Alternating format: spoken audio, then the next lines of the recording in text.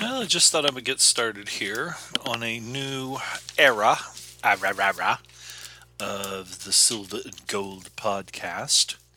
Hopefully, this will be a glitch free era.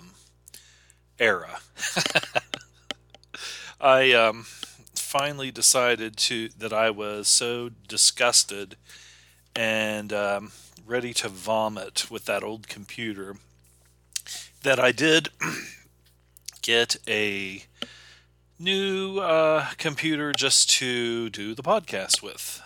Because 99% of the time I use my iPad for just about everything. I thought about going that way as far as actually recording with my iPad, but um, I don't know. It's just the setup is a lot easier and to I don't know. I've just been doing it this way, sitting in my computer chair. You've got a nice giant screen and being able to flip back and forth on things when it actually fucking worked. I tried to do an episode, I think like maybe 2 weeks ago, or maybe about a week ago, 2 weeks ago, and that's what really inspired me just to get online and to finally put a couple of bucks into a new tower. It's a desktop, but the thing was, like I said, I'm only going to be using it just to record. Um, and I didn't want to spend a whole bunch of money, but I just wanted to, use the same tools that I always use because it's easier. Just instead of having to, try a whole bunch of new stuff. I was frustrated enough anyway. Um, but like I said, I went and or I was inspired to record a couple different times. I think I have one about an hour episode. But that old computer just, you'd be right in the middle of recording and look up and it would have paused and then, I'd have to sit there and wait for it to start back up. It was about dead. I wasn't getting any kind of errors or anything like that. I just think it was anything, if it was running more than one thing at a time, it seemed like it was just unreliable. It was very frustrating. And so, like I said, I spent the better part, or not the better part, but I spent an hour or so getting this one set up and getting all my stuff downloaded that I needed, all my recording tools and, all that stuff. But I took the week off for vacation. I was actually thinking about going down to the beach, but I'm glad I didn't because there's like a hurricane that's coming like right now. We I think we got some of it maybe last evening. Got a lot of really super hard rain. It looked like a hurricane outside, with the rain blowing sideways and every which way, and really super high winds and a lot of thunder and lightning. Um, Mary, she decided to head down to the basement so she could be safe and secure.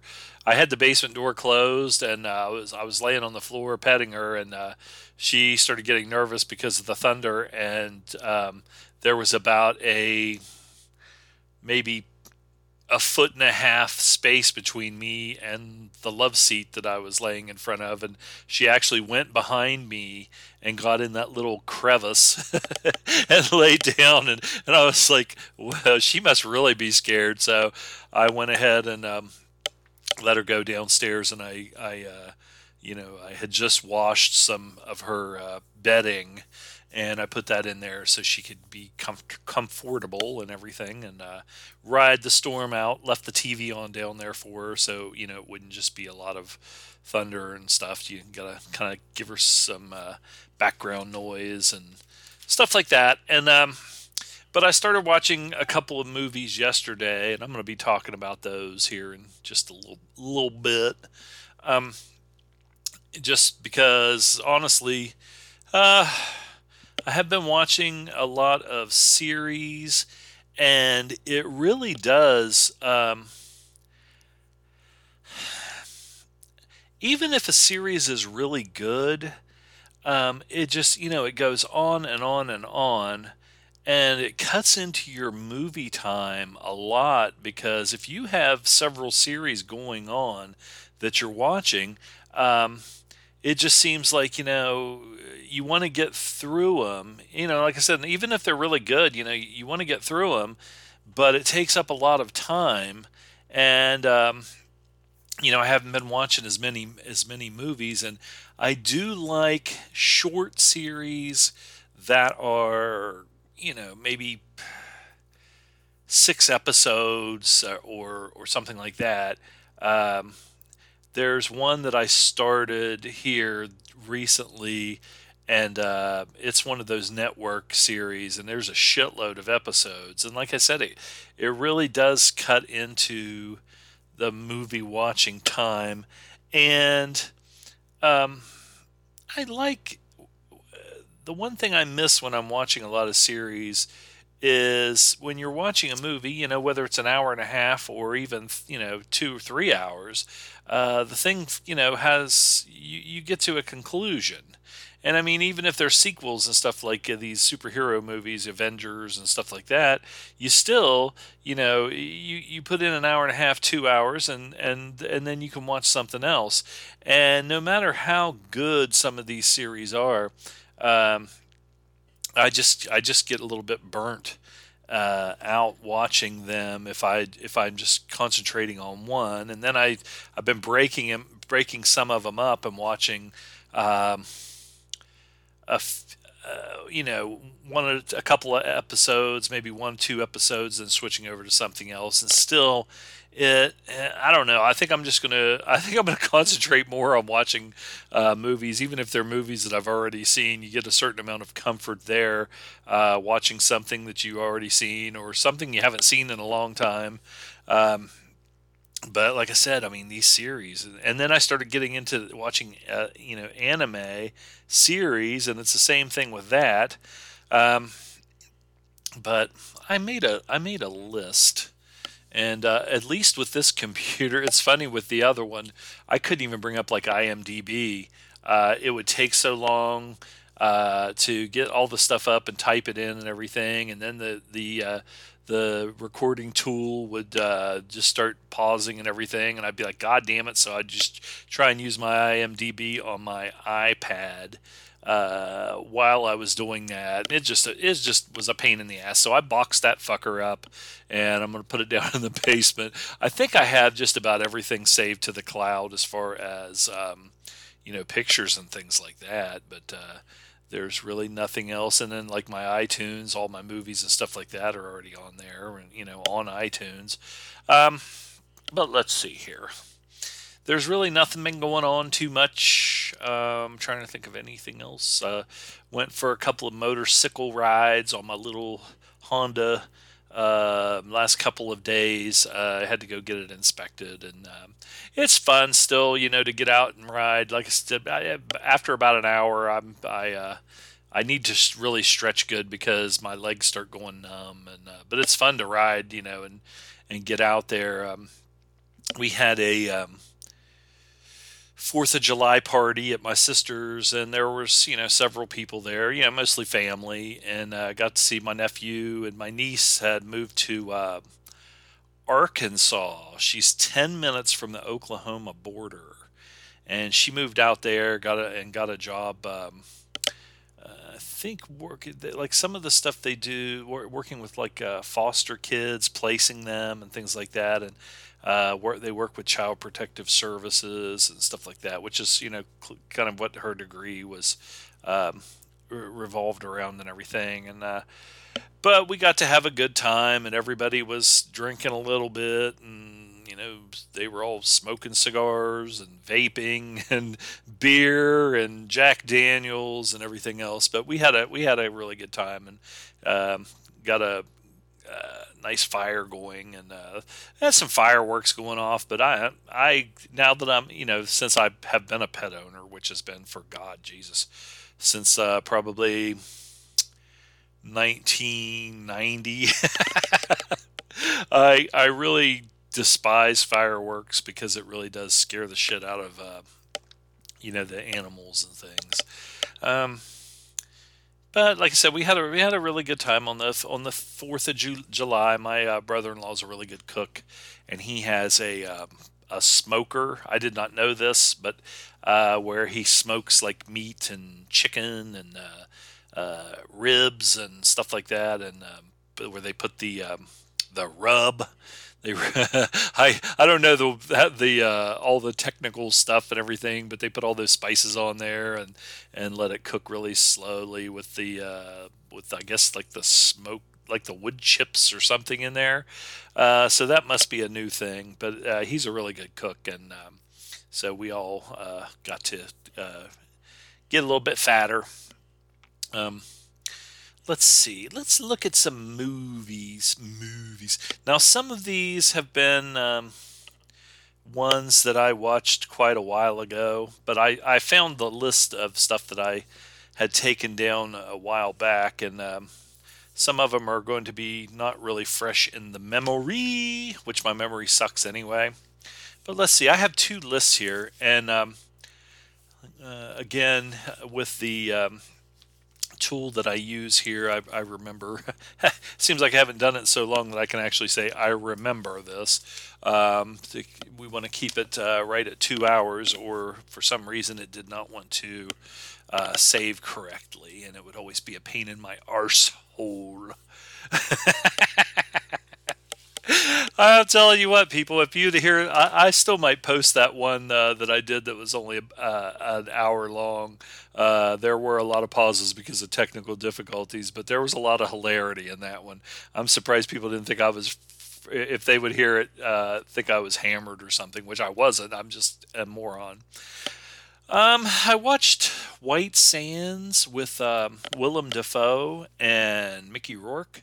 Um, and I always like this movie because it's Mickey when he was in his prime. And if any of these seem like they are like something that you've heard before, I can't even remember the last show that I did, so that I actually put out. Because, like I said, some of the ones are just the one was just so crappy. But I did like Willem Dafoe in this, even though it was sort of I don't know, kind of out of character for him, maybe playing the white hat good guy sheriff kind of a thing. Mickey Rourke was perfect. I mean, as a sleazy gun dealer, gun runner kind of a guy. Mary Elizabeth Mastra Antonio. Um, I always remember her back in the day as being somebody that would show some boobage. And I think in this one that she did, she had a sex scene with Willem Dafoe in the shower. But again, I do remember what I had this one on, I think VHS, and I do remember that sex scene showing some, nudity and some other scenes in that movie. And I watched it on, I think it wasn't Hulu, but it was like one of those online or one of those streaming channels. It might have actually been I think it was Amazon, and it was actually cut up. There were some swear words and stuff that were cut out, so it was actually like watching it on TV or something, which I thought was pretty fucking weird. Let's see who else was in this song, bitch. Da dee dee dee dee. James Rebhorn. He always plays like a swarmy dude. What else was he in? The Game, Talented. Oh, he was Tom Ripley's dad. Scent of a Woman. I think he was the dean of the school or something like that. He's one of these ones that he's been in a million things and you'd know him if you saw him. Um, and Samuel L. Jackson was in this. He was pretty young in this one. And Emmett Walsh, who was always good. There was somebody in this that played. I can't remember who it was though. That played Willem Dafoe's wife, but she was only in it for like 2 seconds at the beginning of the movie when he was like, "I'm getting ready to go down to, investigate something." And I think it was this uh, uh, Mara Mara Tierney. I always thought she was pretty good looking. I think there was something weird about her. Was she like a Scientologist or something? Hey, we're back in old form. I'm already sitting here going, wasn't this somebody? Anyway, I thought she was good looking. That's all that matters, right? Um, Nemesis. What the fuck is that? This list is weird. Nemesis. I don't even remember. It wasn't Star Trek Nemesis. Let me look it up. See, there was another one that when I was putting in the titles for these movies, there was another one that I had called The Prey, and I remember. Oh, you know what? That one, but I couldn't find it on IMDb, so it must be called something else. But it was a Chinese movie, and it was kind of a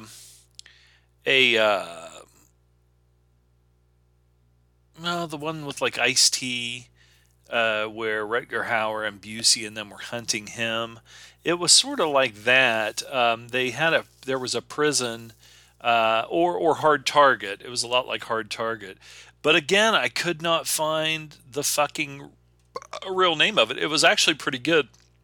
Uh, where it was called The Prey, and it was in Cambodia, I believe.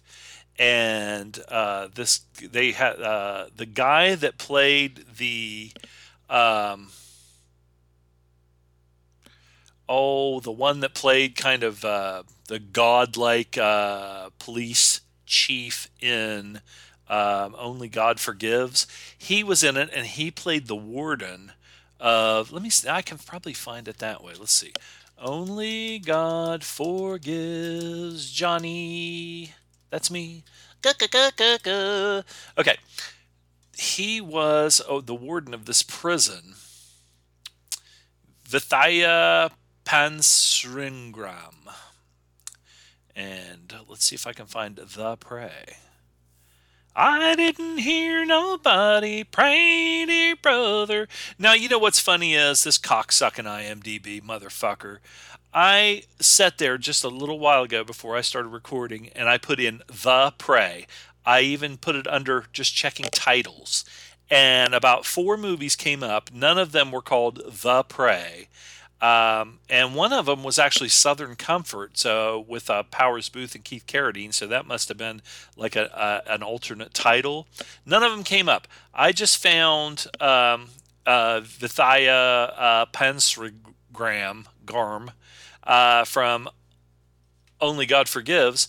And I go right down the fucking list of his movies, and the fucking Prey 2018, because it's a newer movie, comes right up.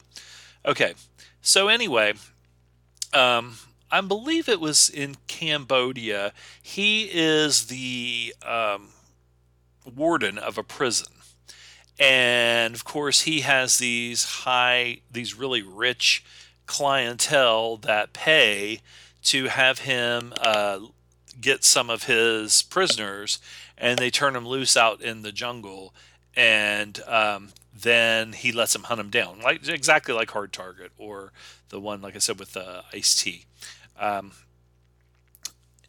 and there's the one guy that is the star.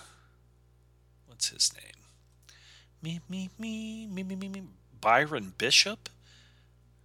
He must be a fucking some other name or something, because I believe he was Chinese. He is actually a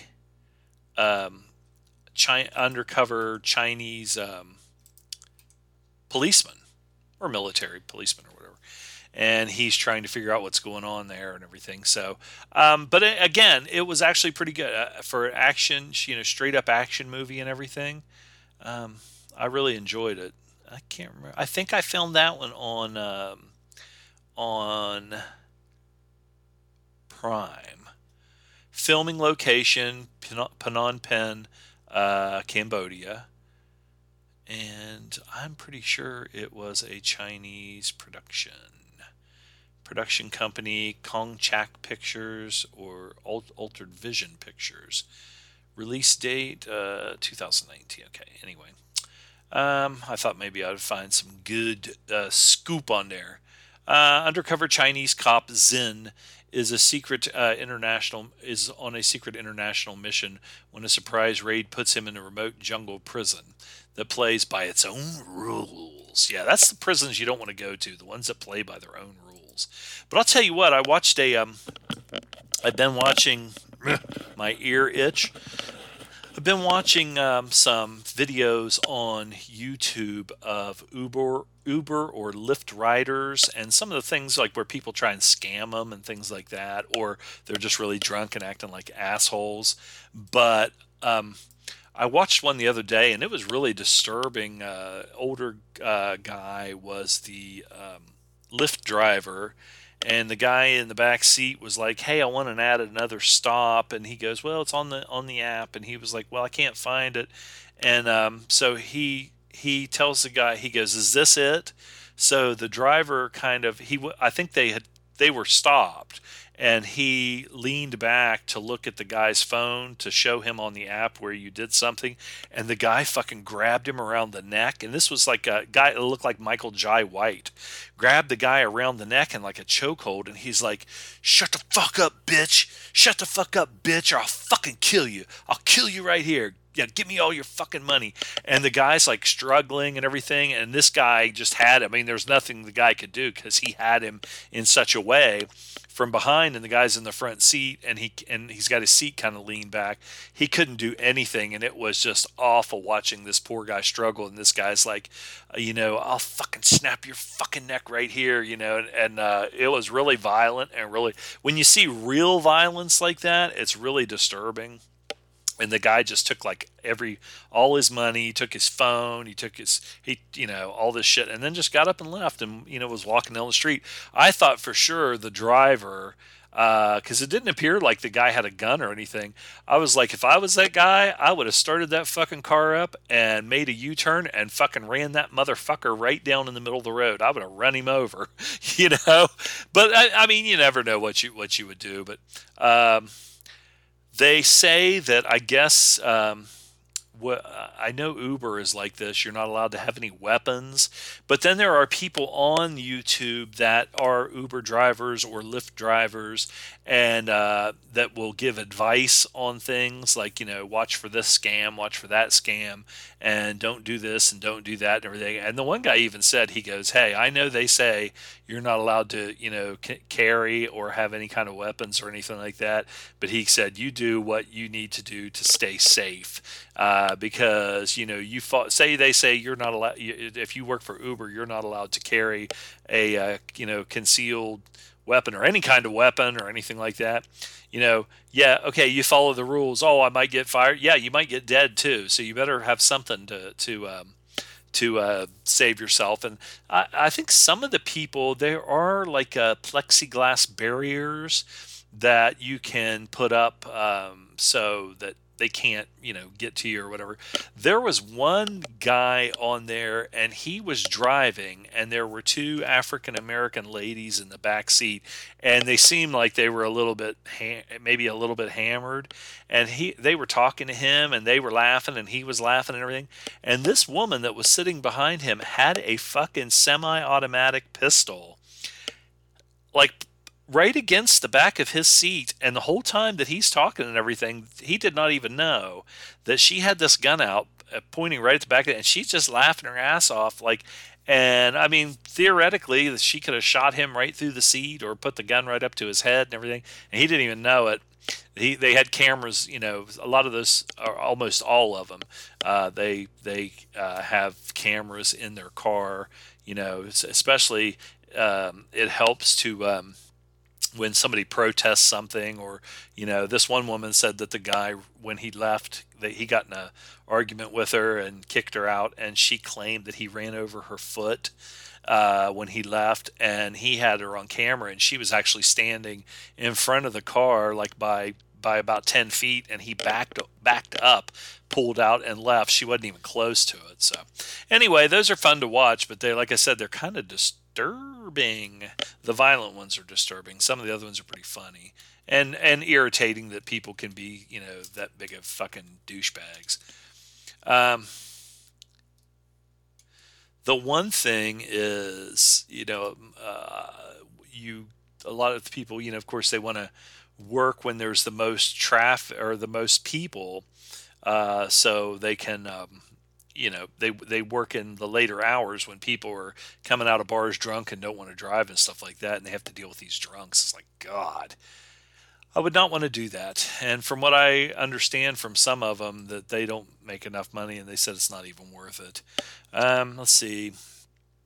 Of course, I think I already talked about Stalked by My Doctor with Eric Roberts. Somebody else online got me to watch that, and it was pretty entertaining. And I guess there are like several of them starring Eric Roberts. I want to watch some of the other ones. If you've ever watched like Lifetime movies and things like that, after dark, like after 9 o'clock, they're pretty sleazy, which is they're fun, because they are sleazy. And that one was pretty good, Stalked by My Doctor.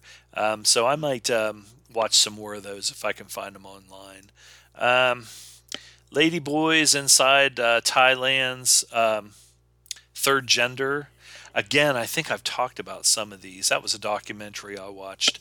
Um, about guys that go to Thailand to either, well, um, the one guy actually went over there and met a quote unquote lady boy and fell in love, and they, were going to get married. Well, they weren't allowed, I don't think they were allowed to get married over there, but they basically had a kind of a pseudo ceremony, and his son came over to visit them, and knowing that she was a biological male, and spent time with him and everything. And it was, the interesting part was showing him, um, and his perception of everything, and how he reacted, but also how he, in a short period of time, just came to accept the person for who they were, and that his dad was happy and everything like that.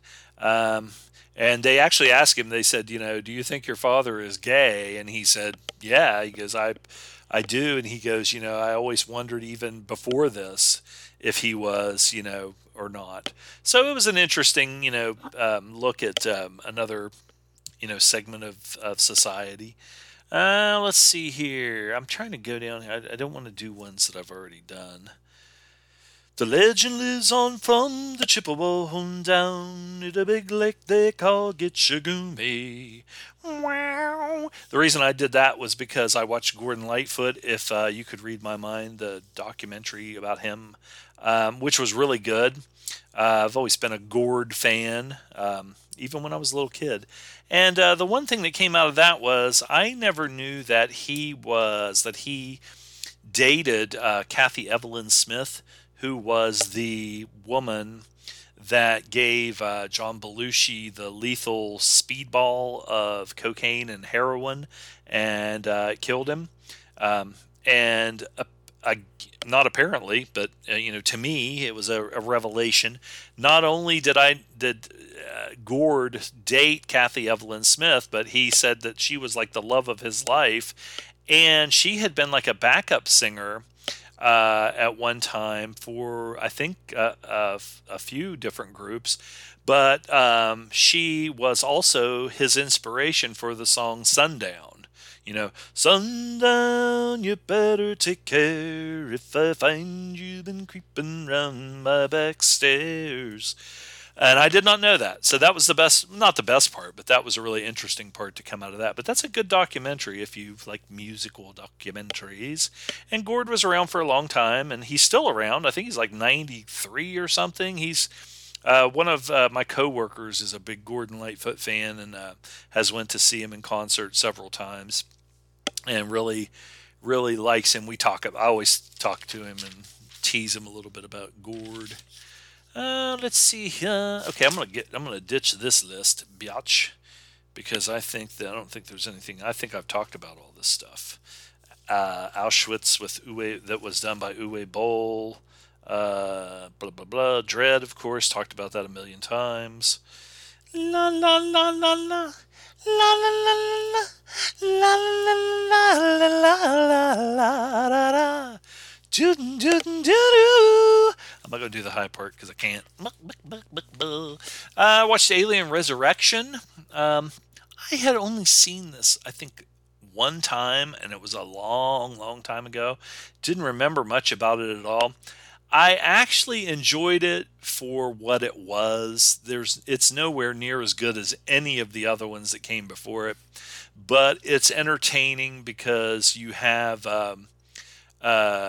I mean, they figured out a way to bring Sigourney Weaver back, or at least sort of, and but I always like the when they movies where they assemble a team of people to take on a task, and of course Sigourney is the only one that the team is already assembled. It's a group of kind of piratish rogue elements, kind of like people that would hang out with like in Han Solo's world. Now that would have been cool if they would have, if like one of the guys would have been like Han Solo and or something like that.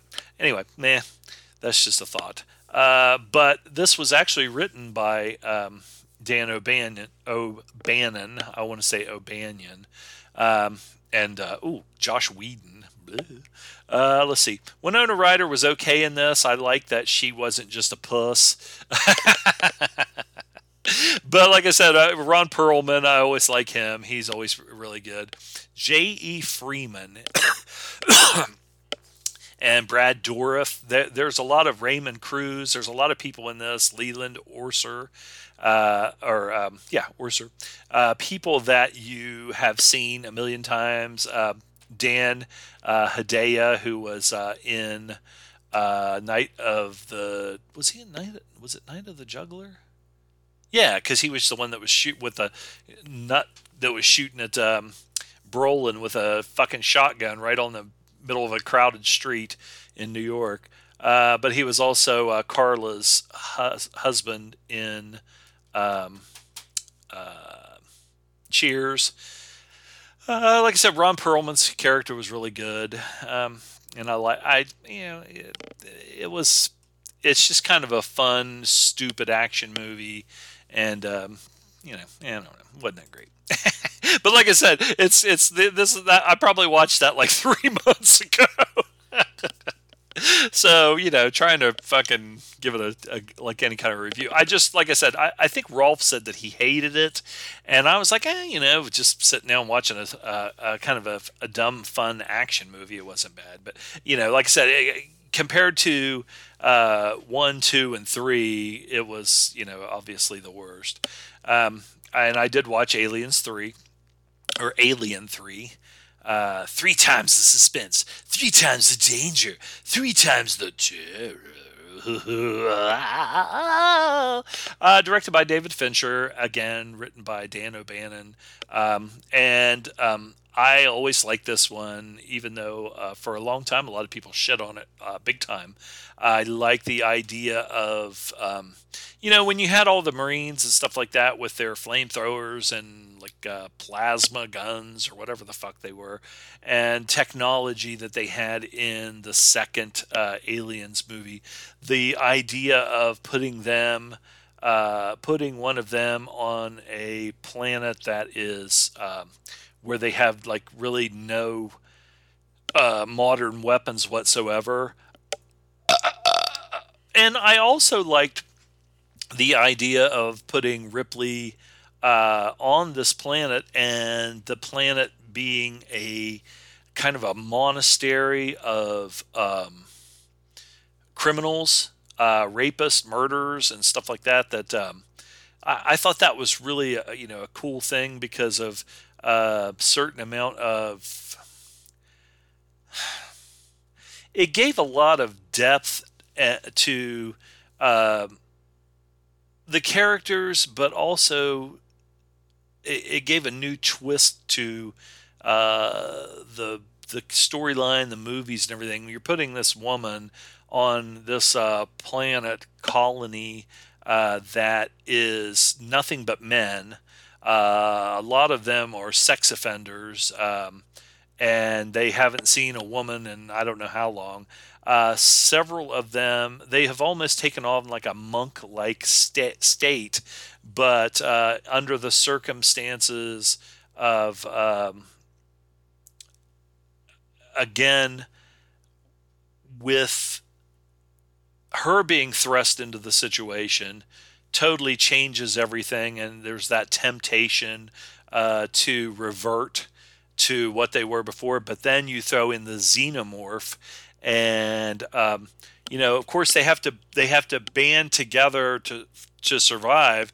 But then there's also a thing of hopelessness and fear and everything else that leads some of them to just totally revert back to what they are. So that Ripley is not only has to worry about the fucking xenomorph, but then she has these fucking shitheads, some of them that just want to freaking rape her or whatever. So, but I really did like that one. Charles S. Dutton, I really liked him in it.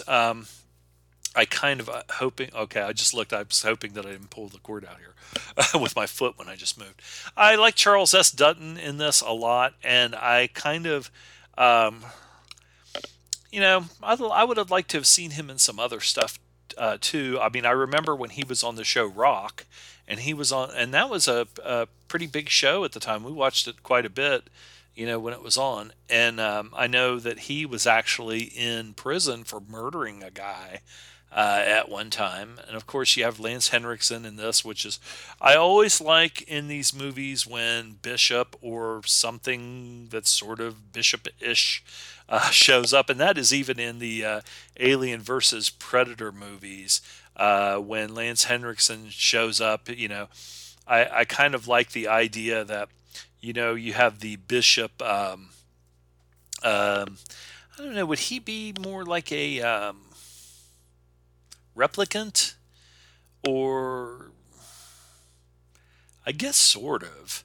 Uh, but anyway, I like the idea of there being well, it reminds me of the Blade Runner 2 book, um, that you had Roy Batty in Blade Runner, the replicant, the battle, replicant or whatever, combat model, and then there being an actual person that he is, that created him, that he was based on. And it's the same thing with Bishop. You had Bishop in, the different movies, but then having someone out there that was the creator of, either the creator or the model of who they modeled him after. I thought that was always kind of a cool concept. And let's see here. What are we doing? Are we watching more movies? I got Walking Paul, Walking Tall Part 2, or on some of the movie posters, it is called Part 2 Walking Tall. Not a big thing there, but I mean, I just remember it being. I think I remember the TV commercials when it first came out. It was Part 2 Walking Tall. 1975. This is directed by Earl Bellamy, and I wonder if he's related to Ralph Bellamy. I'm not going to look it up. Anyway, starring Bo Svensson, Luke Askew, We also have in this one, I like the cast. This John Davis Chandler, he always played like a little creepy guy, kind of almost like a Lee Harvey Oswald type dude. Leif Garrett is in this, and I think he was in. I'm trying to think if he was in the first one with Joe Don Baker or not. He always played. He was just a little kid at the time, but he always played Buford Pusser's son, Mike. Um, Bruce Glover. Um, let's see who else we got here. Yeah. Uh, Angel Tompkins was really fucking hot in this. And I need to look up some other stuff that she was in because I always thought she was really sexy in this movie. She tries to seduce Buford Pusser. And she's kind of working for the bad dudes. Richard Jekyll is always good. Noah Barry Jr. Was Rocky Rockford in the Rockford Files. Doo doo doo doo wow wow. Wow, wow. Let's see what else this Angel Tompkins was in. You guys have probably seen her in other stuff because you like watching sleazy movies. Gah, gah, gah, gah, gah. Straight to Hell. She's still around. She's in a movie that's in pre-production called Go Straight to Hell.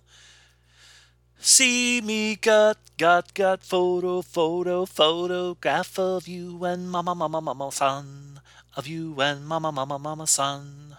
That's the Clash, Straight to Hell. See, we have music on this show, but we don't have to have like bullshit, technical stuff.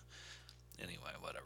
God, she goes back to 1963. She was on General Hospital. Wild Wild West. I used to watch that show all the time with Jim West and Artemis Gordon. That was Robert Conrad.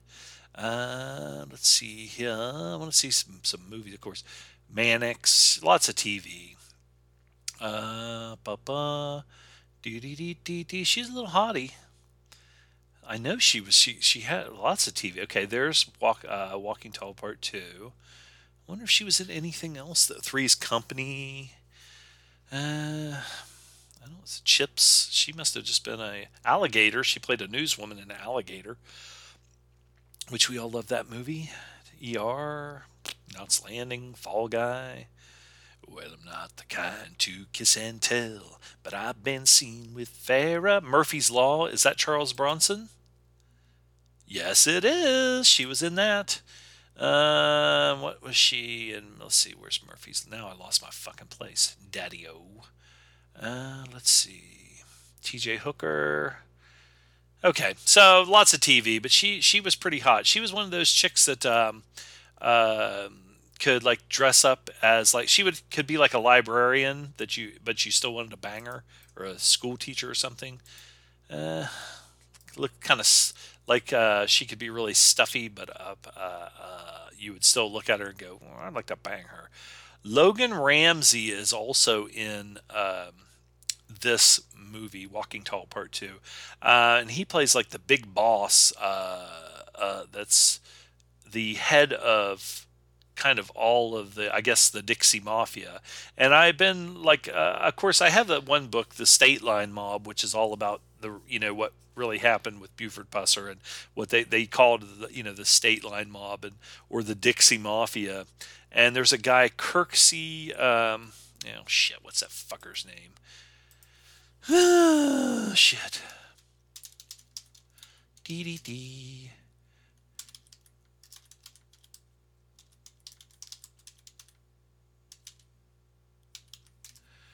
Doodle doo doo bow bow bow bow bow bow bow wow wow. I gotta remember that I'm fucking recording.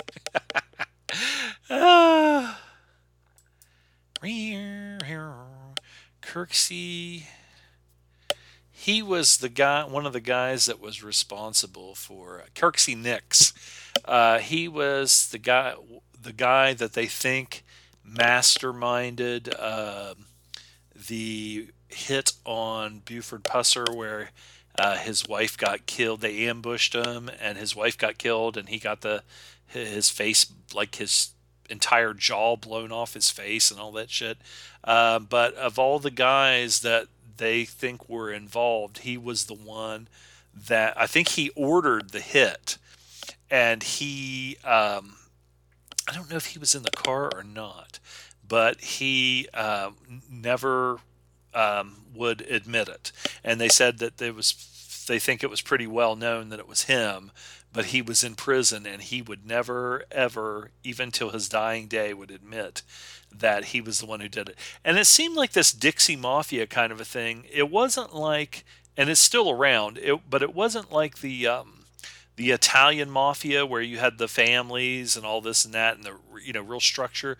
When they're talking about it, what it kind of reminded me of was like Christopher Walken in At Close Range, where him and his brothers and some of their friends were almost like kind of a gang of thieves and would be involved in different things like that. And like in that movie, when Sean Penn asked Christopher Walken, and he was telling him about what they did, like they would steal tractors, and that's a true story. That whole thing was a true story, but it took place kind of up around, I think, like Justin Oberholzer country in Pennsylvania, in the I don't know if it'd be like the Amish area, but in the farming area in eastern Pennsylvania. Uh, but Sean Penn, who was his son, asked him, is this organized? And he was like, organized? Is like it's not like the mafia or something like that. He said, I know guys, they know guys, everybody knows somebody, and we all know enough people to get the job done or whatever. And so it's a bunch of criminals that are like a loose group or loose knit bunch of criminals that all kind of work together and help each other either kill people or steal stuff or fence things and things like that.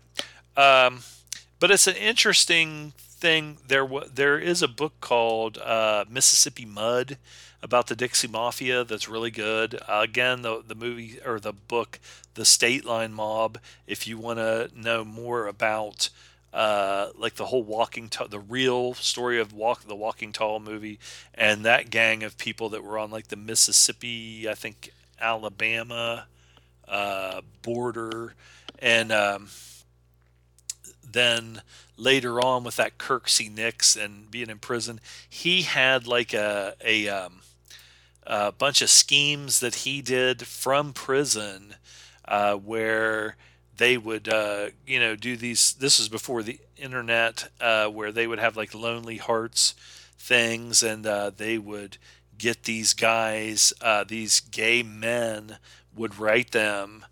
Thinking they were writing like some young guy, almost like To Catch a Predator or something like that, except for criminal purposes. And they would have these guys send them money and all kinds of stuff like that, and make money that way, and then use all the stuff to blackmail the guys after the fact.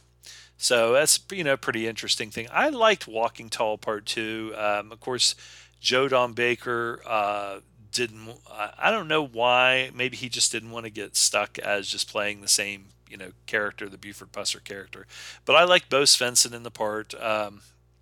He was he. If you read anything about the real Buford Pusser, I don't think his family liked the Bo Svensson casting as much, not because of how he looked or his acting, but he kind of played it off more as like a kind of a country boy kind of a guy, whereas his parents, well, I think his mom said that he always dressed really nice and drove nice cars and things like that, whereas Bo Svensson plays him more as kind of a rednecky kind of a guy as far as how he dresses and his appearance and stuff like that, which is not that big of a deal, but still. But it's a good movie. It's got some good action in it. Again, I like the one scene where Richard Jekyll plays Stud Pardee, and he's got, I think it was like a Camaro, this blue old Camaro with well, not at the time old, but souped up blue Camaro with white stripes and everything, and he's always running moonshine, and somebody calls Buford Pusser at the police department or whatever and tells him that they saw that car at this auction or something that they were having, like the stock sale. Which my uncle Stevie used to take me when I was a little boy to the stock sale at this place that's around where I live now. But I don't even know if they have it anymore. But you would go there and buy cows or goats or sheep or chickens or whatever, and the people would bid on them and everything. So it was always interesting. But that's a good scene, and then. Just it's a pretty violent movie for especially for the time. And Walking Tall was definitely I had that book Ultra Violent Films, and it was definitely considered an ultra violent film in the way that like Bonnie and Clyde was, or The Wild Bunch. Those were movies that you always had, like John Wayne movies and things like that in the or, say like the 50s and early to mid 60s, but they really wouldn't show the squibs and things like that. But then once you hit with like Bonnie and Clyde, The Wild Bunch, Walking Tall, it got into the ultra violent stuff, where showing the really really bad things that they probably wouldn't show before. I watched Bound, which is a Lana and Lily Wachowski directed movie starring Jennifer Tilly and Gina Gershon and Joe Pantoliano. Pantoliano. Joey Pants. I never could stand him, but in this one he was actually pretty good. He didn't irritate me as much as he usually does. Now, this movie, what was funny about this was it was always, you always see, all Bound. It was so hot and sexy and everything. And I guess there were parts of it that were, but when you watch it now, it's really not that bad at all. The sex scene's really not bad. It's kind of almost like a disappointment because Jennifer Tilly really doesn't show anything, and it's short, and it wasn't. It was kind of, I guess, a little bit titillating, but it wasn't that bad. But I guess at the time, this was 1996, dealing with two characters that are, lesbian or bisexual was a kind of a big thing at the time. And let's see, surprised to see Christopher Maloney show up in this. He was pretty sleazy, little fucking piece of shit. John P. Ryan, I always like him. He was what the heck else was he in? I think he was in Runaway Train for sure. Yeah, he was the warden in Runaway Train. That was like they were like, "That's your mama's fart hole, Rankin. The bitch is loud." And he was in Hoffa with Jack Nicholson and Danny DeVito. I don't know why I said it that way. Oh, he was also in White Sands, which I just talked about. He was one of the arms dealers in that, which he was pretty good. He's always good. He played what else? Best of the Best. This show's gonna suck. I'm off my game. I'm sorry, people. What movie was this? Bound, but it was pretty good. It was like a noir kind of a thing, and one of those ones with twists and um, everybody or not everybody trying to outsmart each other, but the two main protagonists trying to outsmart these knuckleheads. It would have been better if it would have had like the Three Stooges in it. I think maybe them making love. I watched Spectre again, which was directed by Sam Mendes, and of course starring Christopher Waltz and Daniel Craig as James Bond.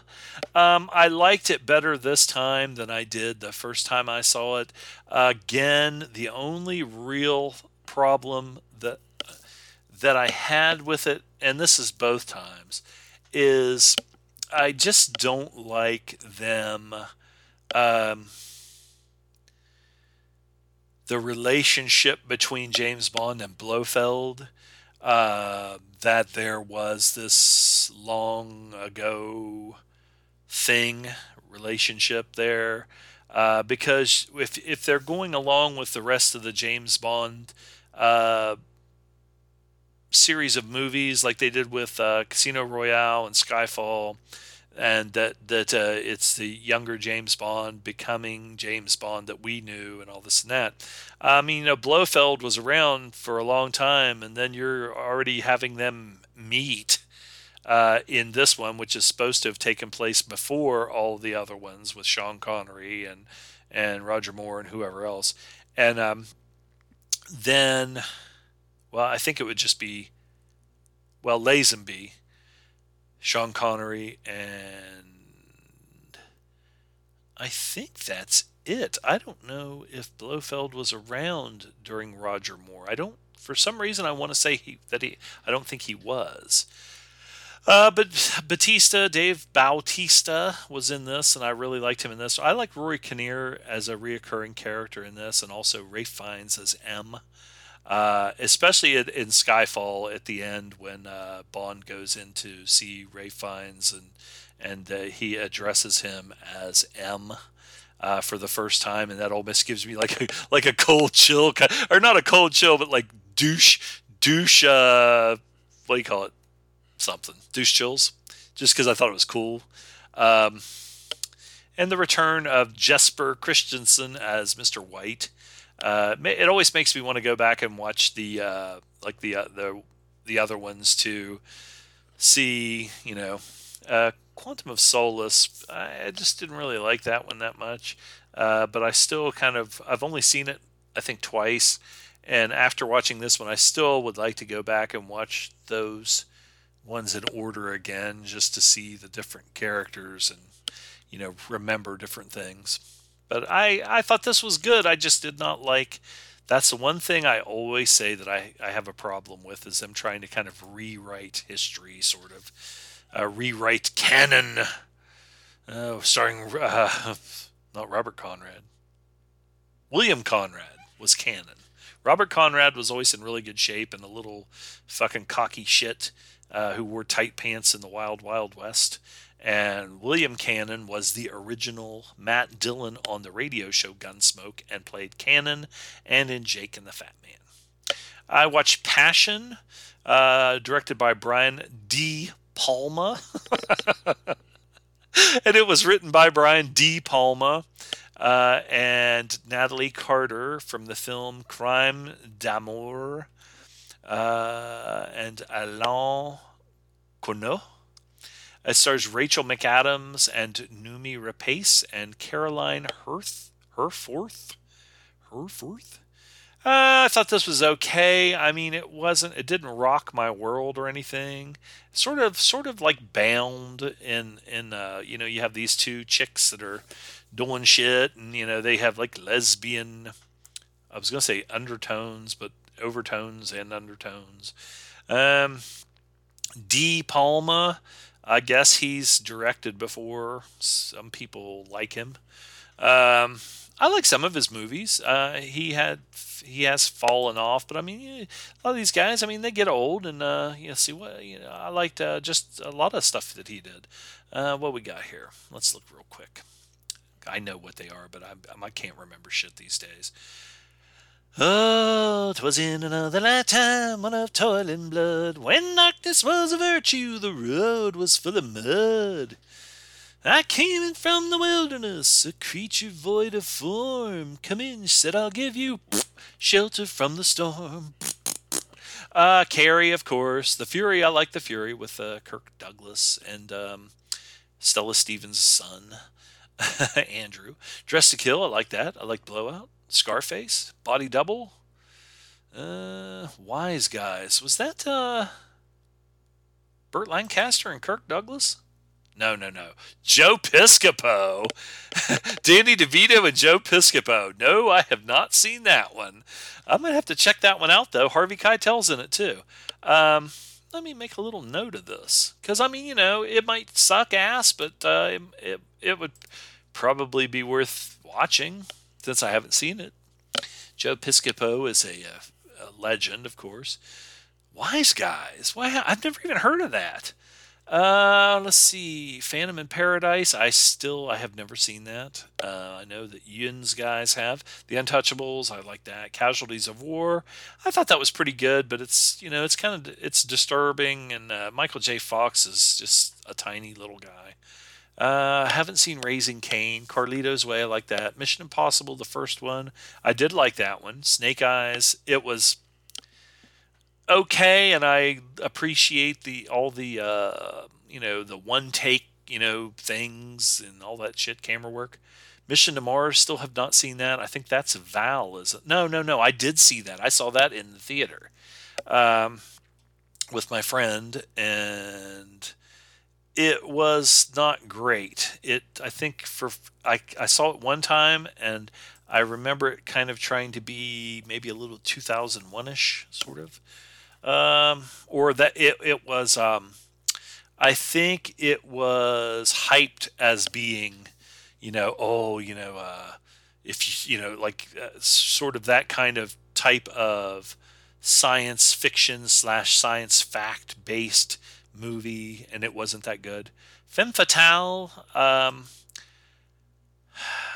that was another one that I thought would be, you're like, oh my god, from the all the uh, trailer and everything. Oh my God, Rebecca Romaine, oh, she's so hot and everything. But I remember kind of being disappointed in that one, even though she's really hot and still hot. I always like Peter Coyote, and I like the Banderas. I haven't seen that one in a while, so maybe I need to take a look at that one. Retake a look at that. Black Dahlia sucked. The only good thing was watching Scarlett Johansson's boobs bounce when she's walking down the steps. Passion, that's the one I was just talking about. Domino, was that, who's that? Nicolaj Costa-Waldau. I like him, but I've never heard of this. A Copenhagen police officer seeks justice for his partner's murder by a mysterious man. And does that have Guy Pearce in it? Guy? Let's see. Who else we got in here? Yeah, Guy Pearce is in this. I have never even heard of this one. It's a new one. And it came out in 2019. Domino. So maybe I'll make a little note of checking that one out too. What's it get on IMDb?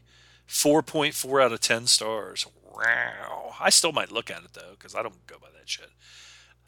Brian De Palma also has one called Sweet Vengeance, starring Wagner Mora.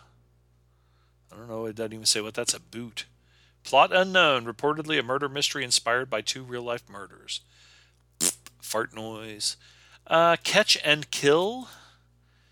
Brian De Palma written and directed. Plot unknown. Described as a horror film set in Hollywood featuring a predatory movie mogul.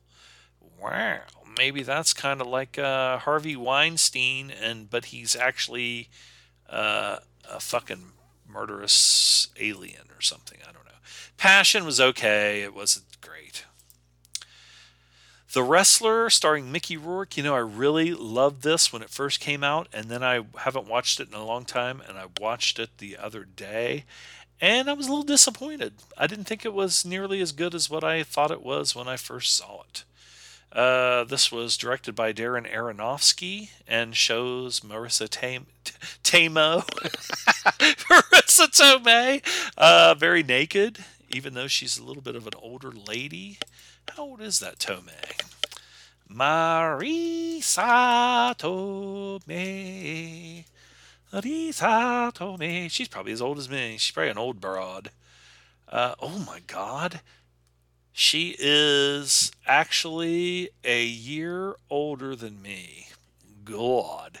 I thought that old broad looked good in this. Let's see, but when was this out? I probably looked good when this was out.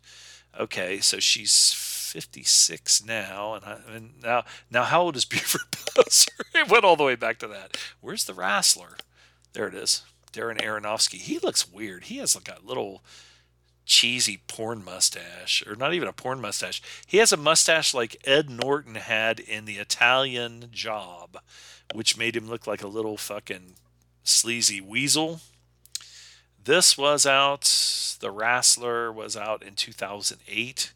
It is now 2021. So yeah, I probably looked pretty good then too. So, whatever. Um, yeah, I just kind of I couldn't get into it as much this time, and I didn't think it was that good. I don't know. I guess Mickey Rourke had some good scenes in it, but some of the other stuff just that's kind of fart noise. Um, Take Me Home Tonight. Let's see what we're doing on time here. Hour. Okay, we got about 55 more minutes. Take Me Home Tonight was a movie that my one of my friends kind of I was a captive audience from 2011. This was directed by Michael Dowse, and it starred Topher Grace, Anna Faris, Dan Fogler, not Dan Fogelberg, Dan Fogler. Michael Bean was in this. He was really good. Chris Pratt was also in this. They were kind of secondary characters. Michael Bean played Topher Grace's dad, who is a policeman. Um, Chris Pratt is Anna Faris's boyfriend in this, and he's kind of a meathead. It's basically Bob Odenkirk is also in this, but not very long. Angie Everhart is in this, and she shows her boobies. She has a really nice. I'm sure they're fake, but she looked really good. How old is Angie Everhart now? She dated Stallone, and she also dated supposedly Howard Stern, but then some people speculate that she was another beard for Howard. Oh, Angie Everhart. Just a good looking lady.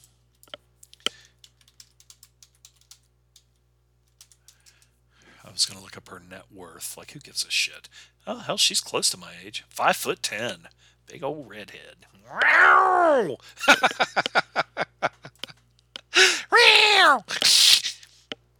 She wasn't in very many movies. She was in The Last Action Hero. She was in Bigfoot from 2009. Bandito. I think that she was one of these ones that when Stern dated her, supposedly, he said all she wanted to do was just lay around all day. Kind of like one of these ones that just wanted to lay around all day, napping and eating bonbons. Whatever. He's probably just a liar. Kill Bill Volume 1. Watch this again. Oh, but anyway, that Take Me Home Tonight, it's got like a kind of like hijinks. Lots of hijinks. I'm glad I went back just to tell you guys that. After awakening from 4 years in a coma, a former assassin wreaks vengeance on the team of assassins who betrayed her. Written and directed by Quentin Tarantino. And it says written by also Uma Thurman, based on the character The Bride, created by Uma Thurman, I guess. Stars Uma Thurman, David Carradine, Daryl Hannah, Michael Madsen, Vivica A. Fox, Lucy Liu, Julie Dreyfus, not Julia Louis Dreyfus, but Julia Dreyfus. Chaki Kuriyama, who plays Gogo Yabari, Sonny Chiba, or Shinichi Chiba, as Hattori Hanzo. We like all this stuff. Gordon Liu, who is Chai-Hu Liu. Chai-Hu Liu? Chai-Hu Liu. Whatever. Michael Parks, always good. And Kenji Oba as Kenji Oba, bald guy from the sushi shop. Good movie. I really enjoy this. James Parks, I think that's Michael Parks' real son, I believe. But anyway, we've watched it a million times. Love the action.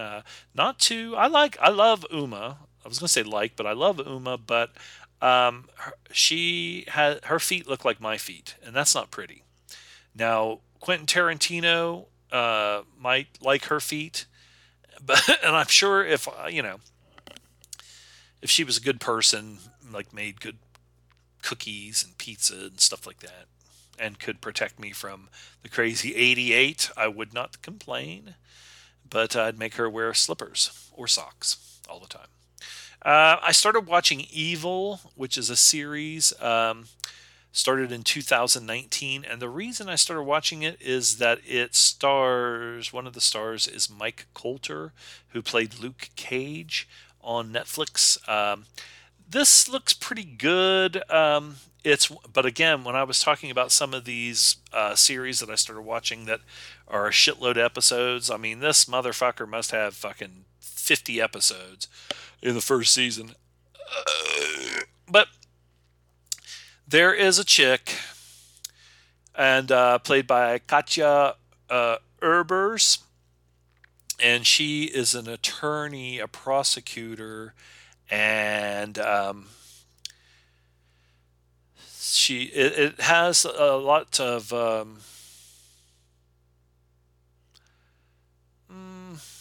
paranormal stuff going on, and I think she is kind of a non-believer, and Mike Coulter is working for the church, and he is a believer in all this stuff. But they're going around. Him and his partner are going around dispelling, or trying to explain, or dispel, or not dispel these paranormal happenings, and they ask her to go along and help, and she says, well, I'm not a believer or whatever. And they said, that's cool, that's what we want. We want somebody, we don't want a yes person, we want somebody who can give a critical eye, but also call it like you see it and everything. Lots of well, it's called Evil, so I mean, you kind of get that stuff. So far, I'm not that fucking into it. It's not lighting my fire, and I have only watched like maybe 3 episodes, and then I look and I'm like, God, I got all these other episodes to go, and I'm not even. That's one thing where I will get on. Now, if it's something that's on Netflix or Prime, which well, the funny thing about this one was, I think I got on Prime or one of these streaming channels and actually bought the first season, and then God damn it, if it wasn't like just a couple of days later, they put it out on one of the streaming services for free.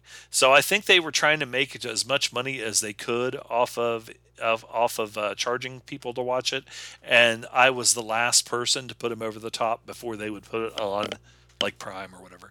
But again, so far it's okay. I've heard a lot about it and heard it was really good, so maybe I just need to stick with it. But I hate wasting my time if I'm not getting into it and I don't like it that much. But I'll eventually watch them all, I guess, maybe. I watched the Sons of Sam: A Descent into Darkness.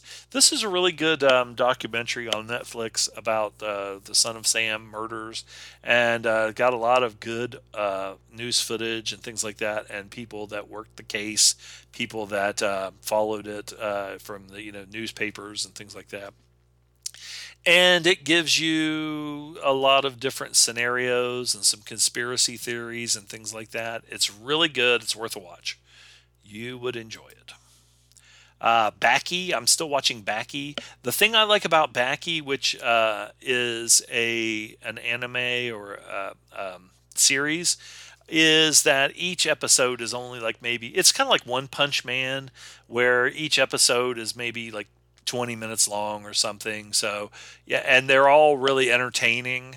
Baki goes and fights these guys either in tournaments or on the street, and they'll talk about the villain, and they'll give him the lowdown on what he does and who he is, and like let's see, oh, I don't know how to explain it, but say Sikorsky, he is da da da da, and 6'7", 290 pounds, and a vicious street fighter, blah, blah, blah, and then they'll go right back to the story. But right in the middle of the story, as somebody shows up, they'll kind of give like a background of who he is and what he does, and how he can fight and everything. And they have some really entertaining fights in this. Like every episode has really entertaining fights and really vicious and nasty shit. And it really is fun to watch. I like this one a lot. The Vault. This was from 2017, directed and written by Dan Bush. It stars James Franco, who I'm understanding is a real piece of sleazy, creepy piece of shit. Now, Scott Hayes, who was in the movie where the guy wipes his ass with a stick and is a mumbling weirdo, lives out in the woods and necrophilia and all that shit. I can't remember what that was called now. God's Children or something like that. Taryn Manning and Clint Eastwood's daughter, Francesca Eastwood, is in this, and she's a little hottie.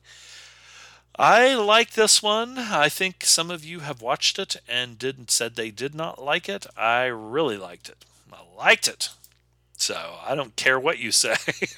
I liked it. No, I really did. I've watched this one about 3 or 4 times, and I enjoy the weird creepiness of the whole thing, beginning to end. Fart noise. Anyway, I started watching Kengan Ashura. It's a Japanese anime series, started in 2019. Just started this one, and like Baki, it kind of follows a similar format. And a timid old man is summoned by his chairman to become the manager of Tokita Oma, a highly skilled gladiator who only cares about fighting and winning in the Kengan matches. And this fucker, hey, this fucker here, he is, again, he's real cocky, and he's kind of like Baki. A lot of similarities there, but they put this like little twerpy kind of guy with him to be his like kind of uh, to kind of shadow him, follow him around, and be his like little helper. And it's kind of that's the one of the funny things is just watching how he reacts, and to the fights and everything, and how cocky what's his face is Oman Takita. But it's fun, and it's what's funny is I'm looking down through here at all the voices, because they of course all have um, Anglo people doing the voices, except well only one there, Kaji Tang, who is the one for Oma Takita. Hideki. There's a lot of. I guess these people must make some pretty good money doing these voices. The only like voice person that I know, like Billy West. And I did watch a couple of documentaries about Ren and Stimpy, and Billy West, of course, was involved in all that, and that John Kay. And if you don't, I had never heard anything about it, but it was those documentaries are really good. One of them's called Happy Happy Joy Joy, and then I think there is one called like the Demon Within or something like that. Ren and Stimpy, The Demon Within, about this guy John Kay, who was the creator of Ren and Stimpy, and he, of course, that show became so huge and so popular that everybody, he would get all these people that wanted to, especially young people that wanted to work on the show and get involved in the animation and all that, and apparently John Kay was involved with like a fucking 14-year-old girl, a couple of them. They would send him things to say, I'm an artist and I love drawing and this and that, and I love your show, and I just wanted to know how to get into it. He'd start corresponding with them, and of course then ends up he's a fucking like a grooming them, and actually gets in like a relationship. So not like of course it's all statutory rape if they're under the uh, age of consent and things like that, but he developed relationships with them, and with like the one not the one girl, one of the specific ones, had her move in with him, and they were like companions, and like a couple, and she was underage, and I guess everybody, all these people that worked with him knew it. And it was another one of these Hollywood things where nobody, I don't know if it was nobody would say anything or whatever, but it really is interesting. And again, I never watched the show. I was familiar with Ren and Stimpy, because of like my ex-girlfriend's little brother and stuff watched it, and I knew what it was, and I knew the kind of humor and everything. But I knew I guess a lot of adults watched it too because it's so weird and freaky and fun and crazy. But the whole John Kay thing is really it's worth a watch to watch some of those documentaries about him.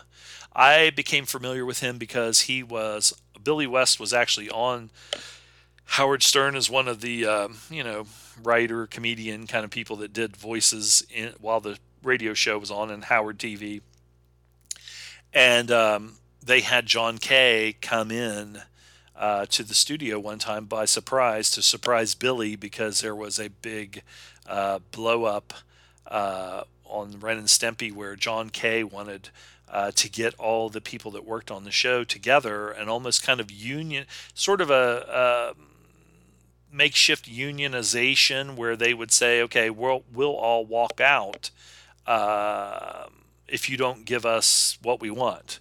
And apparently, everybody said, yeah, we'll walk out. Well, then they went to Billy West and said, hey, can you do how about if we just hire you and you can do all the voices? And he goes, okay. And so Howard thought that it would be, really and it was the whole interview and everything is really uncomfortable watching it and everything. But that's how I became aware of this John Kay. And again, if you get a chance, there's some documentaries on YouTube, and then the one, the Happy Joy one, is I think you have to pay for. You have to rent it. I'm sure it's out there somewhere by other means. Let's see what else we have here, darling. Kengura Shora. The Rover is on YouTube, and it was for free. It was directed by David Michaud and Joel Edgerton. David Michaud and Joel Edgerton. Of course, stars Guy Pearce, Robert Pattinson. I really like this one. I watched it again when I saw that it was on YouTube for free. I really, really fucking like it. I like the story. I like the whole kind of well, I don't know if it's an apocalyptic thing. I think it's the way they explained it was kind of like more like a there's a big crash of all the world economy and everything is just in kind of dystopian, but it's not like Mad Max or anything like that. It's just everybody's poor and nobody has anything, and it's kind of like the Great Depression, in the U.S., like the Dust Bowl, the Grapes of Wrath, and things like that. And I like everything about this one. It works for me, if you will. What'd they give it on here? 6.4 out of 10. I don't think I would agree with that. I finally watched the third season of American Gods, series I have been following and really like. This season to me was not as good. It was good, not as good as the first two. I do not like Shadow Moon with fucking hair. And that's just nitpicking. And I believe that Mr. Wednesday, Ian McShane, I think he got his teeth done. I don't know if he got new false teeth, if he had false teeth before and got new false teeth, or if he got caps or what, but it really bothered me. And his teeth are super white, super straight, and they kind of stick out a little bit. And you can kind of tell when he's talking, I think. Ricky Whittle plays Shadow Moon. I love Emily Browning. She plays Laura Moon. Bruce Langley is good as Technical Boy, but he's a little douchebag, so I hate him, which is what he's supposed to be. Omid Bathi plays Salim. I like him. He's a good character. Crispin Glover is in this. He plays Mr. World, and there's some stuff going on there that is this season. There's some stuff going on with Mr. World that kind of made me go, what? And then, okay. Mr. Ibis is Demore Barnes. Pablo Schreiber was not. He's not in this season, so I don't know if he. I guess after maybe the second season, he decided maybe he didn't want to. He wasn't going to do it anymore. But I liked him. He was great in this as Mad Sweeney. I wish that we would see him again. You never know. Mr. Nancy. Orlando Jones is Mr. Nancy. He worked with Mr. Ibis, and he was really good in the I think first and second season as Mr. Nancy. The Djinn, I liked the Djinn in the first season, and Peter Stormare has been, I think, in all three seasons as Chernabog. Really, there's some really just great characters and great visuals and everything in this. Um, Again, I like the show The Preacher. If you like The Preacher, you'll probably like this. The book and all that stuff. It's good to follow along. But again, Shadow Moon with the fucking hair. I just am not digging that at all. No way. Dig it. Started watching I think, is it the third or I think the fourth season of Mr. Robot. I'm about 6 episodes in and enjoying it. I like the other ones. I forgot all about it, and then it did come up on I think Amazon Prime. So I am back into it, watching Elliot Alderson and his dad, Mr. Robot, and Tyrell Wellick. Oh, White Rose is always a compelling character. Uh, but I'm curious to see what they're going to do. I would think that this is probably the last season of this. I'm not sure. I haven't read that or anything, but I'm enjoying it. But again, I got so much going on. I put it aside and start watching something else and forget about it. And then I'm like, I got to go back and finish this. I watched. Let's check the time here. Here we got about half hour. 1971, Sacco and Vanzetti. And one of the reasons I wanted to watch this is Gina Maria Volonte is the star of it. He plays, I think he plays Vanzetti, Bartolomeo Vanzetti, and Riccardo Suciola plays Nicola Sacco. Now, other than those guys, most of it is a Anglo-American cast. Of course, at first when I started watching it, I thought the whole thing was going to be dubbed. But before I even started watching it, I thought, oh, this is probably an Italian movie. It's all going to be dubbed, and but it's good. I'm trying to think what that one movie. Let me look it up here real quick. There is another movie that kind of takes place during all the stuff with Sacco and Vanzetti, and Woody Guthrie actually had a song about them. What was that called?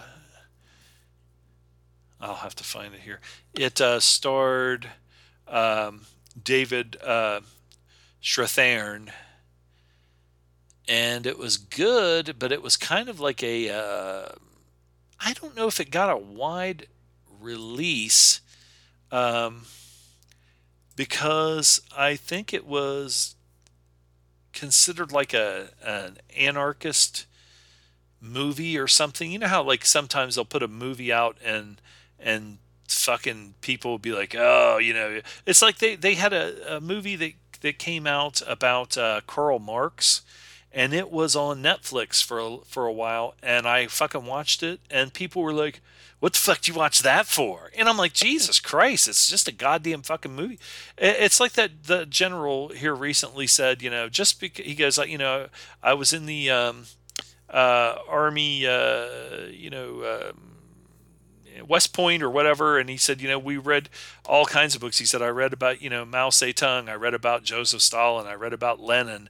He goes, that doesn't mean I'm a fucking communist. He goes, it means, you're.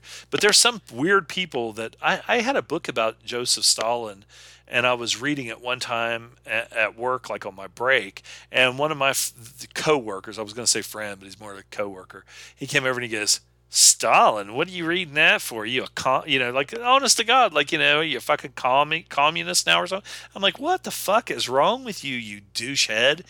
The movie was called No God, No Master from 2013, directed by Terry Green, and it took place in 1919, and there's all these bombings going on and it's a true story where these anarchists are going around like bombing. And trying to destroy democracy in the United States. Imagine that. I can't believe that something like that could possibly happen. Um, when a series of package bombs show up on the doorsteps of prominent politicians and businessmen in 1919, U.S. Bureau of Investigation agent William Flynn Stratharn, I always get that name, it's weird to pronounce, is assigned the task of finding those responsible. He becomes immersed in an investigation that uncovers an anarchist plot to destroy democracy. I thought this was a pretty interesting movie because I had heard of Sacco and Vanzetti and that whole story, but I had never seen anything, done about that time and what was going on. To me, it's almost kind of like a forgotten time in history that people want to kind of put behind. When they say about like, oh, you tear down these statues, you're trying to rewrite history or whatever, or destroy our history.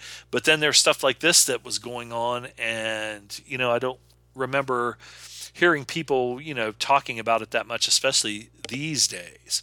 But Sacco and Vanzetti is pretty good, and it will give you an idea of what happened. It's almost kind of like the Rosenbergs trial and what went on with them and everything. It's very interesting and about that time period and how the rich and the powerful can corrupt and control, and with their power they can really put the boots on the neck of anybody that tries to stand up against them, and right or wrong, or just can destroy people, destroy lives, and literally can get away with disappearing or making people go away forever. Burn After Reading, I watched that, which is Joel and Ethan Coen, and it stars Brad Pitt, Frances McDormand, George Clooney, John Malkovich was really good in this, Richard Jenkins, Tilda Swinton,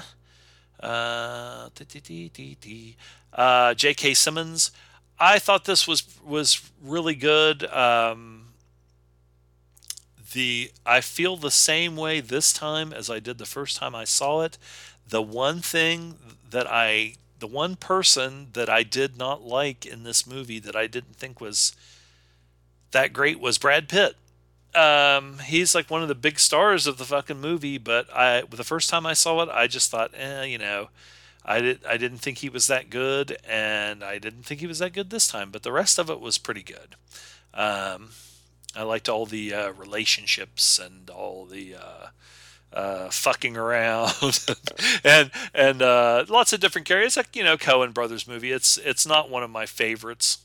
It's down there with the lesser Coens for me. But I thought I'd give it another watch. I started to watch Oh Brother, Where Art Thou again the other night, but I fell asleep. Not because it was bad, it's just because I was tired. And I got, what do you got here? Let's see. I watched Breakheart Pass from 1975. This was yesterday. Starring Charles Bronson, Ben Johnson, Richard Crenna. Jill Ireland is in this, of course. Ed Lauder, Charles Durning, Bill McKinney, David Huddleston, who was the big, or not the Big Lebowski. Well, he was the Big Lebowski. He wasn't Jeff. He was the Lebowski. Roy Jensen, who always I put on the group. He always plays a good butthole.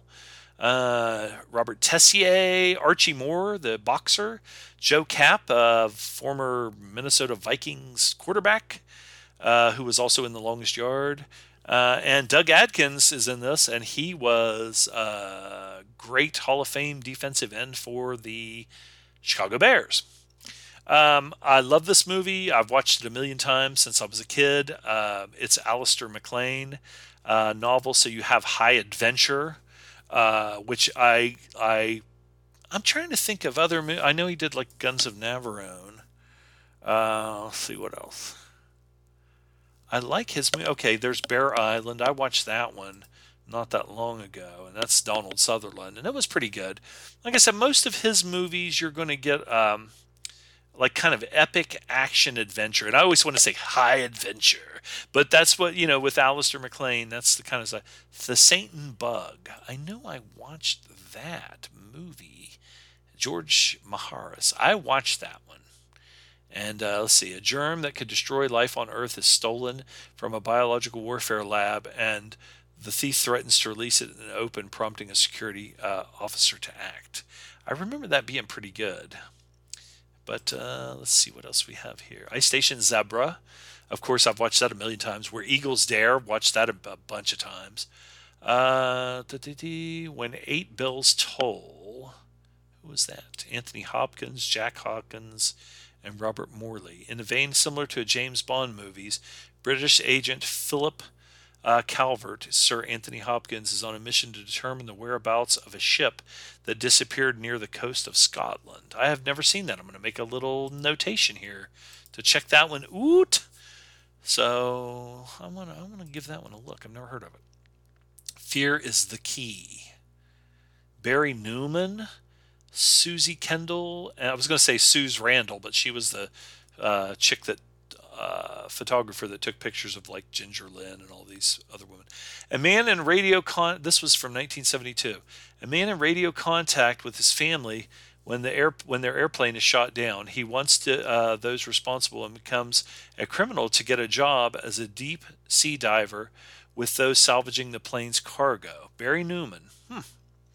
That's got Ben Kingsley in it too, and that was 72? He must have been pretty young in that. He probably had hair. Gonna make a note of this one too. I have never seen that, and I've never even heard of it. Most of these it says are like a 6 out of 10, high 6 out of 10. Caravan of Vacares. Is that Yul Brynner? No. David Burney, Charlotte Rampling, and Michael Lonsdale. I like Michael Lonsdale, and I like Charlotte Rampling. David Burney, I just remember he was or married to, they had Bridget Loves Bernie. What was her name? Oh, shit. What the fuck was her name? David Burney was married to...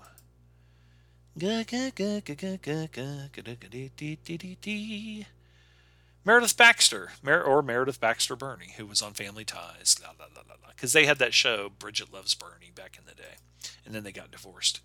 But that one, let's see, what's this one about? American Neil Bowman, I guess that would be Bernie, is traveling through France when he meets British photographer Lila. I guess that would be Charlotte Rampling.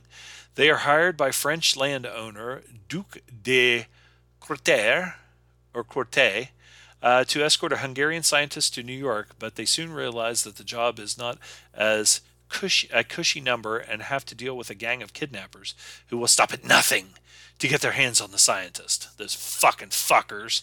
Let's see if there's anybody else in this one that is interesting. I'm sure there are, but I don't know any of these people. That looks like it might be pretty good, though.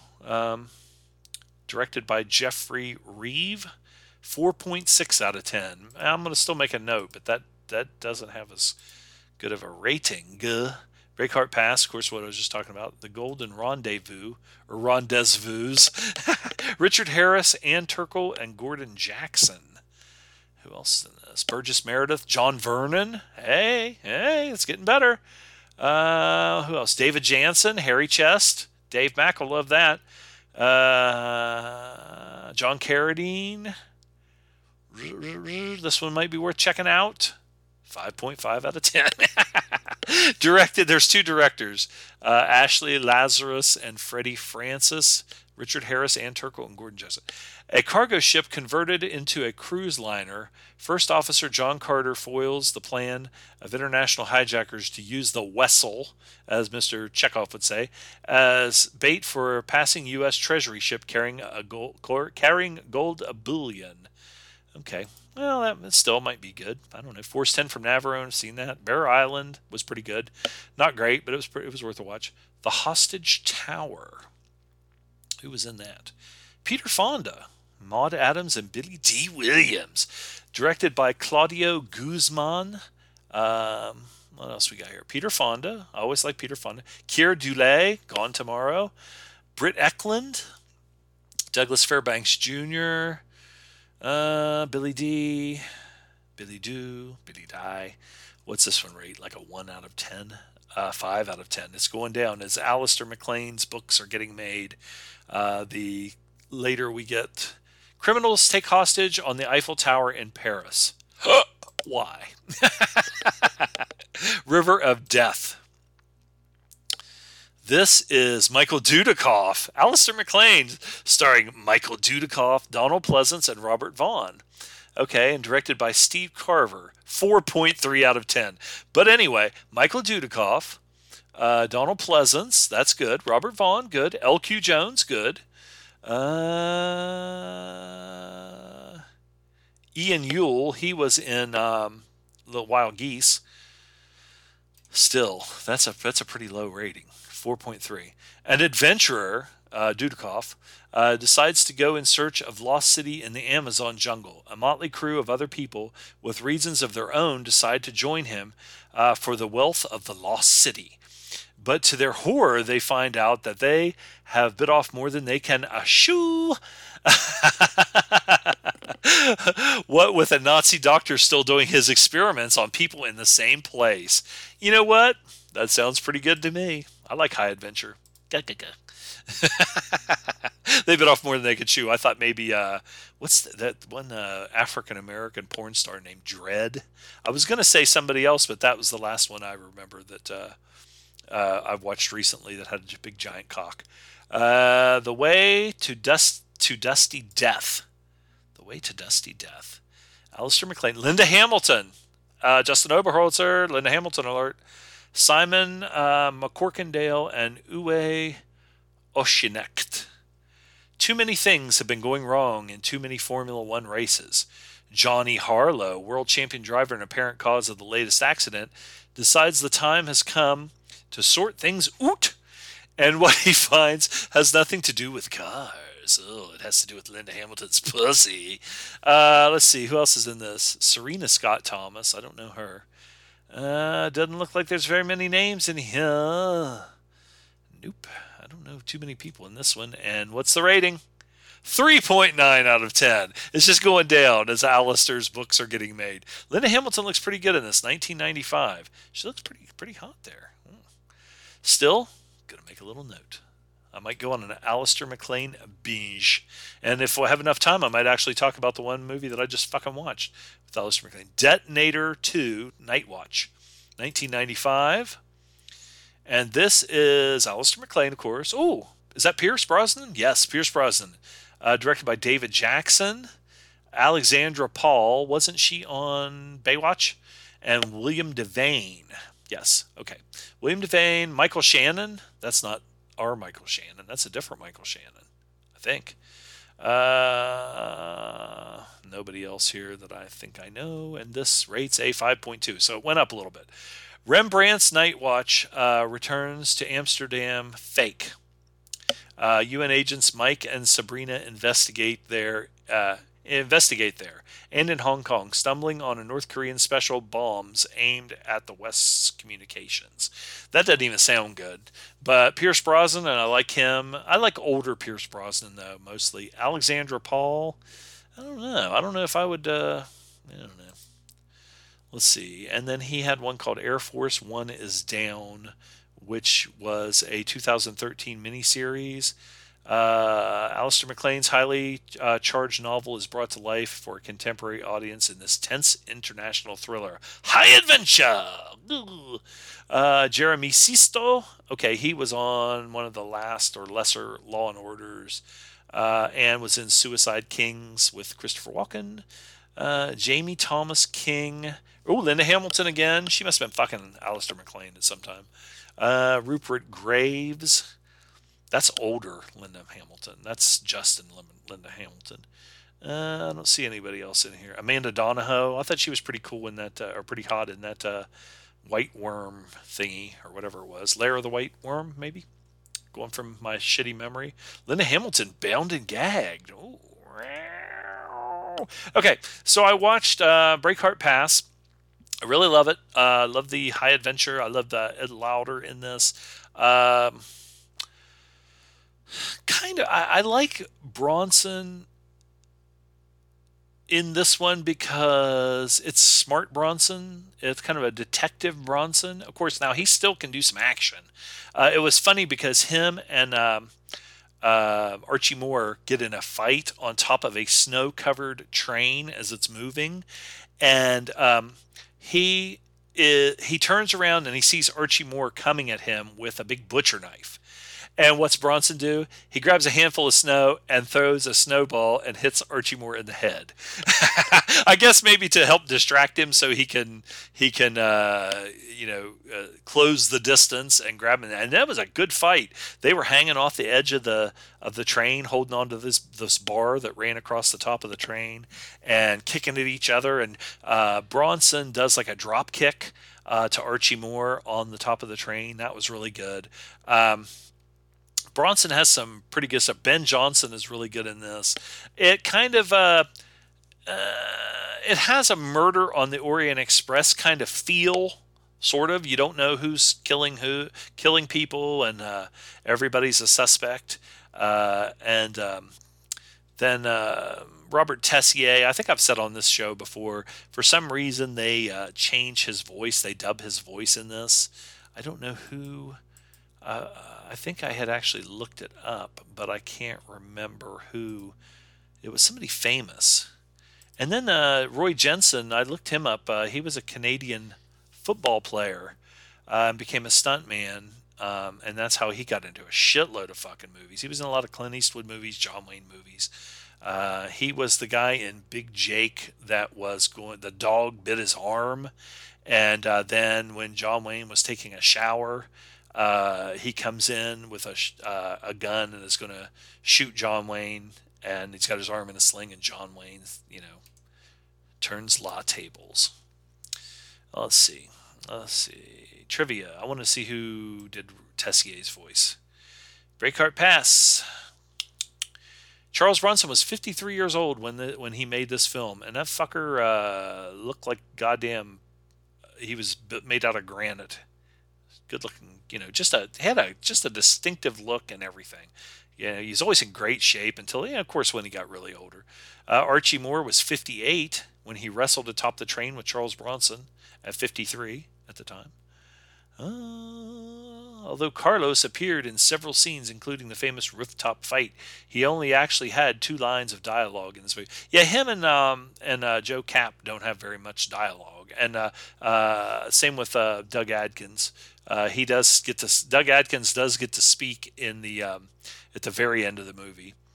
The fight on top of the train was performed by stuntman Howard Curtis doubling for Bronson and Tony Brubaker doubling for Archie Moore, and was directed by stunt coordinator Yakima Knut, who was a really famous stuntman who, did the Chariot Race and Ben-Hur and was, John Wayne, just all kinds of movies. He was a great stuntman. I got a book, and it's in on the coffee table, and I would have to go in and get it. But I got this book about this stuntman that was a world famous stuntman in Hollywood. Let me see if I can just find it here without having to get up.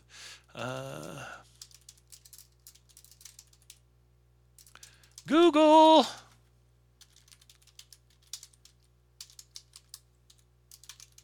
Well, I'm not the kind to kiss and tell, but I've been. This motherfucker, this book is about as big as a fucking old phone book, New York phone book. Let me see if I can find. I have the one. I have Gene LaBelle's book, which is pretty good. Because this guy, the reason I found it was he was actually talking about. He was there, actually there when Gene LaBelle, the famous um confrontation between judo Gene LaBelle and Steven Seagal. Let me pause. I'm going to go get this book and tell you guys what it is. Okay, the book is called um, "From the Streets of Brooklyn to the Halls of Hollywood," and again, this fucking book. Like, if you were a cop in New York City and you were interrogating a suspect and you wanted to get them to talk, you know when they would take the phone book and smack them upside the head? This motherfucking book probably weighs, I'd say about 10 pounds. It's fucking heavy. Well, I don't know about 10 pounds, but it's big. It's like a big, thick book. They didn't condense it down or anything. I don't know who you got to print it. Well, let's see. Okay, now I want to see how many pages this fucking cocksucker has. Well, I'm up to 757. 759 pages. And I haven't started reading it yet. I got it probably a couple weeks ago, but I want to dig into it because he was all through Hollywood, working on all different kinds of movies, has all a shitload of stories to tell. And but like again, you always heard the legendary story about Gene LaBelle choking out Steven Seagal, and Steven Seagal either shitting or pissing his pants. Well, this guy was actually standing right there when it happened, and he tells what really happened. Um, so Breakheart Pass. Okay, what do we got here? The world's greatest stuntman. The True Adventures of the World's Greatest Stuntman. My Life as Indiana Jones, James Bond, Superman, and Other Heroes by Vic Armstrong. There's a bunch of stuntman books. Hal Needham has a book. See, I'd like to check out some of these. Stuntman, the autobiography of Yakima Canute with Oliver Drake. I would love to get that one. Now this one, it says 15 used and new from $78.03. So that one must be out of print. Faux show. Faux show. Dolly Parton. Uh, Love is like a butterfly. I'm crazy. Okay, stars, stunts, and stories. Hollywood stuntman's fall fall to fame. What's this fucker's name? Carl Ciafreglia. Cara Ciafalio. What's that? That looks like a sexy book here. What's that got to do with stuntmen? Maybe it's got some fucking. Reckless. A couture wedding dress designer to the rich and famous, Lexi LaCroix. Image means everything. Raised on the wrong side of the tracks, her years of polish and hard work are finally about to pay off. Oh, I thought that was going to be Joan Severance. She was hot back in the day. There's all kinds of these books. There's all kinds of books. Anyway, Breakheart Pass. If you haven't seen it, watch it. If you have seen it, watch it again. It's worth a rewatch lots of times. I watched that on YouTube last night for free. What if? Well, how the hell did I get back there? The other one I watched was Borderline with Charles Bronson and a very young Ed Harris. It was pretty good. I believe Rolf said that he was bored to death or whatever watching it. I enjoyed it. I kind of like sometimes watching Bronson not just do action stuff. Um, this was in 1980. Had a lot to do with, well, I don't want to say illegal aliens, but at the time that's what they called them, or the derogatory term wetbacks. It was directed by Gerald Friedman, written and directed by Gerald Friedman and Steve Klein, starring Charles Bronson. Bruno Kirby was pretty good in this. He was a border patrol. I don't know if he's border patrol agent from like New York. So I guess he was probably up on the Canadian border or something, and he got transferred down to Charles Bronson's bunch that were in California on the Mexican border. Also, you have Michael Lerner, who plays a creepy jerk Burt Remsen, who plays another jerk. Ed Harris, who plays a jerk. Wilford Brimley was good in this. He wasn't in a lot, but he was pretty good. Lawrence Casey is in this, and he was in the Rat Patrol, I believe. I did not see him in this. He must have been one of Bronson's men or something. But he was. I love the Rat Patrol. He was pretty cool in that. I'm gonna have to look him up, see if I can find. So he was also in Good Guys Wear Black with Charles Carlos Ray Norris, aka Chuck Norris. I'll make a little note of this guy and look him up some more because I just remember him from Rat Patrol. And but anyway, I like this one. It was pretty good. Bronson is a Border Patrol dude. He's like the head of the U.S. Border Patrol, and he's kind of again like a detective who uses. They have Bruno Kirby there as kind of the guy, like a fish out of water guy. Although they don't play the fish out of water up too much to make it stupid or ridiculous. But he is kind of like sees Bronson doing his thing. Bronson's like an actual like a tracker who can look at shoe prints and things like that and see things out in the wilderness and in the wild just from his experience that a normal person would not see. And there's a big ring where they're that of these or this kind of a criminal empire kind of a thing where they're bringing in illegal aliens across the border for cheap labor in the United States and sending them all over the country. And Ed Harris is the sort of the opposite of Bronson. He is a former Marine that was in Vietnam. He's kind of a psycho.